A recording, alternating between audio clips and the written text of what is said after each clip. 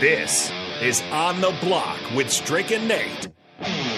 Nebraska Basketball Hall of Famer and 9-year NBA vet, Eric Strickland. Strickland for three! And you're going to go out of here as the Big 8 tournament champion. And Hokie Homer turned Husker, Nathan Brennan. Everyone knows that I'm the smartest person here. Coming at you live from the heart of Lincoln, America.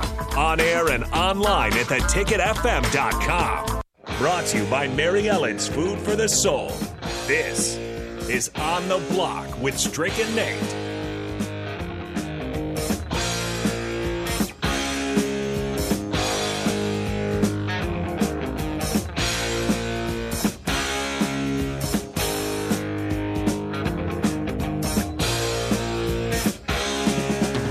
Guess who just got back today? Them wild-eyed boys. A very happy Wednesday to all of you. Happy hump day. We have almost made it. Well, not really. We're about halfway to the weekend, but we're getting through it, and we appreciate you joining us for On the Block 93.7 The Ticket. My name's Nate Brennan, and he is the Husker Hall of Famer, the 9-year NBA vet, Eric Strickland. 402-464-5685, Starter Heyman Text Line, Honda of Lincoln Hotline. As always, we want to hear from you. You can also check us out on the Starter Heyman Jewelers video stream, Facebook, YouTube, Twitch, and Twitter. Interact with us on all of those platforms as well. Give us a like, share, subscribe, follow on all of those platforms, especially YouTube. We're trying to get to 5,000 subscribers. We need your help in order to do so. We greatly appreciate each and every one of you who have already subscribed. Strick, we'll go ahead and bring you in, and we're also going to be bringing in Austin today. So as most everyone knows now, I have accepted a job in Kansas City. So sadly, I will be leaving On the Block, but we'll be in very good hands. So I'll go ahead and bring you guys both in. Austin, thank you for joining us. Strick, thank you for stepping in as well. Strick, you're muted. How about now? Can you hear me? There we go. That's how it's done. Okay. Austin, great to have you, man. It's good to see you. Sorry I'm not in station today to get a chance to shake your hand, and know we're going to be doing some work together. You don't have too much of shoes to fill because Nate Doggy Dog, he thought he was the smartest guy in the room always. So, you don't have too much bigger shoes to fill, but it's definitely good to welcome you to the 93.7 Ticket. I appreciate it. I'm looking forward to it, to officially getting to meet you. First time we're talking here. So, Nate sounds pretty smart to me. Really the guy I've been around the most here at the Ticket so far. He's teaching me everything I know. It seems like a lot. So if he's not the smartest guy in the room, you're selling it pretty well. That's right. That's good, man. That's what Listen, it's all about. lot of great stuff, Nate. Tough one last night. Obviously, I mean, we can definitely touch it. Not much to really go over and discuss with that loss last night. But other than that, some great things happening. Also, the regime change. NFL football playoffs is looming. One more week left. It's some good stuff out there. We're still praying for the Hamlin family. Obviously for. Absolutely. What's going and transpiring there. Still a lot of uncertainty as to what happened, or, some doctors are speculating that, in some ways it's like a 1 in a billion chance, or it's, like getting struck by lightning. It just, something had to go at the right second at the right time. And it's just one of those things. Obviously the young men and the men that are there, that's a troubling thing to try to play after. So we look forward to whatever the outcome is going to be. I don't know. I didn't get a chance to really delve into it, but does it mess up in any way any of the playoff implications? Yeah, so it's kind of fascinating that right now, as it currently stands, the Chiefs would hop into that number one overall spot simply because they have more wins. From what I've heard, I don't know if Austin, you've heard much of the same. They'll probably switch to winning percentage, which would more than likely keep the Bills in that top seed. The Chiefs and Bengals, I'm not entirely sure how that would play out based on winning percentage. I think the Chiefs would still be the 2.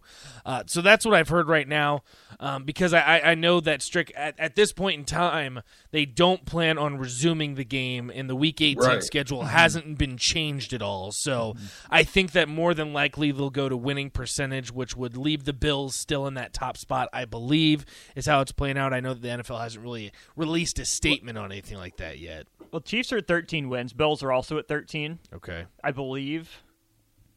So if the Chiefs win, no, Buffalo's at 12. Right. So the if Chiefs both win, technically have more wins, but I but- think winning percentage would have the well, Bills on if top. if the Bills win this coming weekend, you get to 13-3. Okay. And the Chiefs win, you get to 14-3. It's more wins and a better percentage. Okay, 14 out of 17 should be higher.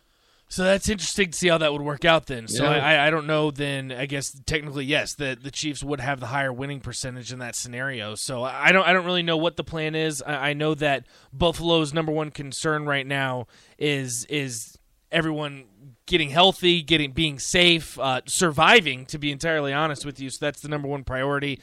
But at the same time, too, you have to look at, we've talked about it, Strick, if you're Buffalo, you're gunning for that 1 seed, because I don't know of anyone that wants to play in Buffalo in January in a rabid Bills Mafia fan base too. So lots of moving pieces, and again, we'll keep everyone updated with that right now because there's just so much unknown and so many moving pieces. Again, 402-464-5685. Strick, we'll get into some NFL talk. We're gonna have buy or sell at 3:00 as we usually do on Tuesdays. We had to move it Wednesday because we had Monday off. Real quick, I wanted to go over this with you. Like you said, Husker basketball would inevitably lose to Michigan State 74-56. They would go into halftime down 39-17.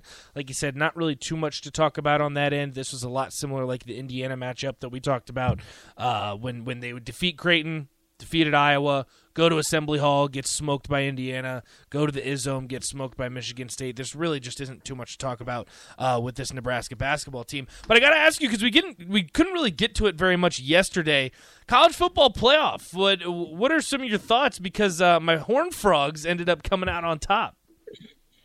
Yeah, listen, they came out and did what they were supposed to do. They smacked Michigan in the mouth, and they were not only aggressive, they looked like they were had more passion, intensity from all aspects of the game. I mean, from the doggone special teams, everything just looked like they were. I mean, I was watching like their defense and in their slants, and in any time when the defensive end, his assignment was upfield or trying to stop something from transpiring outside of the defense, something going and looking like it was one way.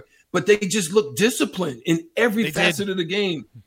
They looked like they were there. They were in gaps. They just didn't allow Michigan to do what they really wanted to do, and that was to run the ball. And getting out on them was a great thing. I think it was a necessity. It eliminates Michigan's ability to stay in their bag. I said, and we talked about it briefly, but I said it, and I think one of the guests was on, I can't remember, but putting the ball in in McCarthy's hands to throw on regular occasion without play action involved, I just don't think he was that guy, man. I really just didn't. And so I figured if TCU can jump out on them, that they would put a strain on Michigan that they hadn't seen. And it happened to work out. Now, I hate that the other side went the way that it did. I really thought Ohio State outplayed Georgia. I really did. Few breaks, few things here. Obviously, Marvin Harrison Jr. going down, put them in position. But now I just don't know. I'm saying this to say, if they come out with that same fervor and fire, they can be a problem for Georgia. I'm just going to say that. Just they come out with that same intensity, they can be a problem for Georgia. Yeah, Strick, you're literally echoing exactly what I said yesterday on Old School. I said the way for TCU to win this game is coming out as physical as they did against Michigan. And the thing that was so crazy that we saw about TCU, and Sonny Dykes mentioned at the end, he said, okay, the Big Ten is supposed to be the more physical conference. We're not going to be able to keep up with their physicality, their movement, how they get off the blocks. But it was basically the opposite. TCU throughout the game got more physical. Their backup running back averaged 8.5 yards a carry. The backup. Yeah.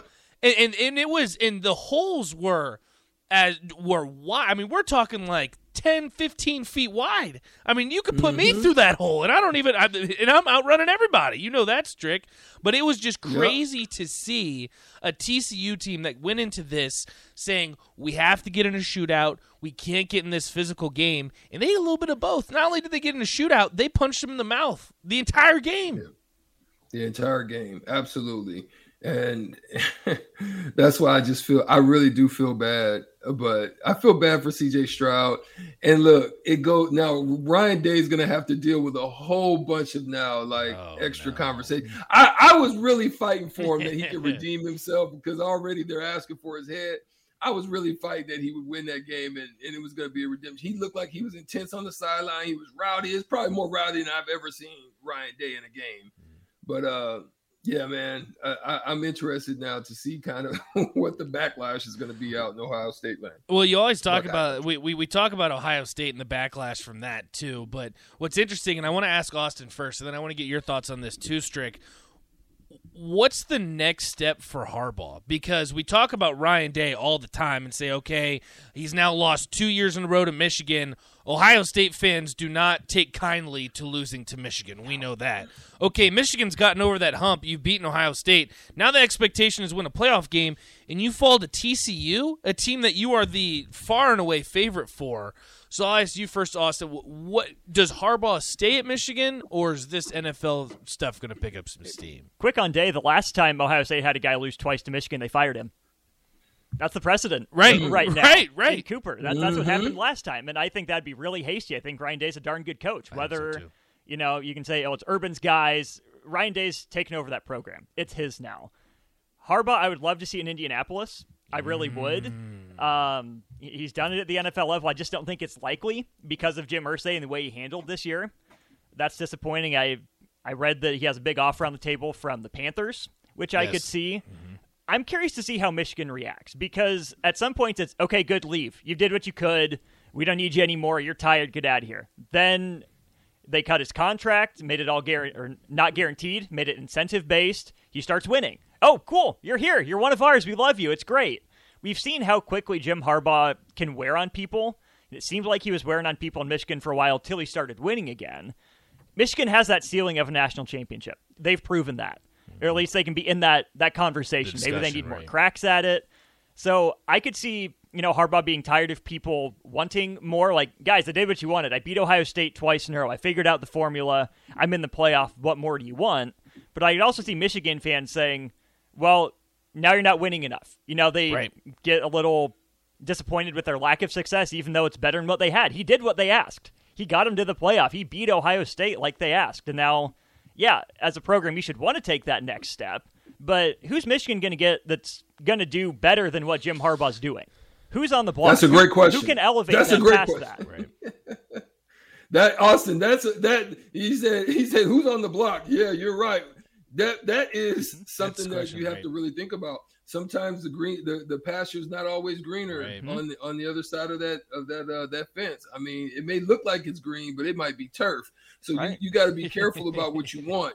And look, we all too well at Nebraska knows what that looks like. When you get overexcited about what's next and not looking at what success looks like, throughout the landscape of college football. So, that's something I wish. I know a lot of Husker fans would love to be in that 9-win category, conversation and be at least having a conversation about what's next, as opposed to trying to just get the 6 wins. So, man, great stuff. Yeah, that's absolutely true. I just don't know. I would say Harbaugh. It's a great tool. It's a great leverage tool right now. Use it. You know what I mean? Like they in the same way that the colleges and the regents will use it against you, use it right. You got to go back. I mean, just business for right? him. It's just business. You were willing to cut me off of the axe. I was at the axe throwing competition, and my head was on the freaking thing as the bullseye. So yeah, no. And that was I was. And that's the thing too, Stricken. You're exactly right. I mean, they came after him, and it was and these are our expectations. This is what we want to see, and for what it's worth, he's reached those expectations, and now they're just going to keep getting higher and higher. So we'll see what happens with Jim Harbaugh, because to be entirely honest with you, I have absolutely no clue. Strick, as we go out, I'll ask you, TCU got a shot, yes or no? I think so. I think so too. And we'll talk about that more throughout the week because I saw the initial line was 13.5, and I think that's just disrespectful, to be entirely honest with you. Like that is disrespectful, and I think that's just going to be billboard material for TCU. We got to take a quick break. Evan Blaine's going to join us next. We're going to talk some college football playoff. We'll probably talk some Nebraska football as well. The recruiting trail is heating up. We'll have him break it down. I asked him some basketball and baseball. Pitchers and catchers going back in just over 40 days. We'll get his thoughts on that as well. Stay with us. Listen on the block. 93.7 The Ticket.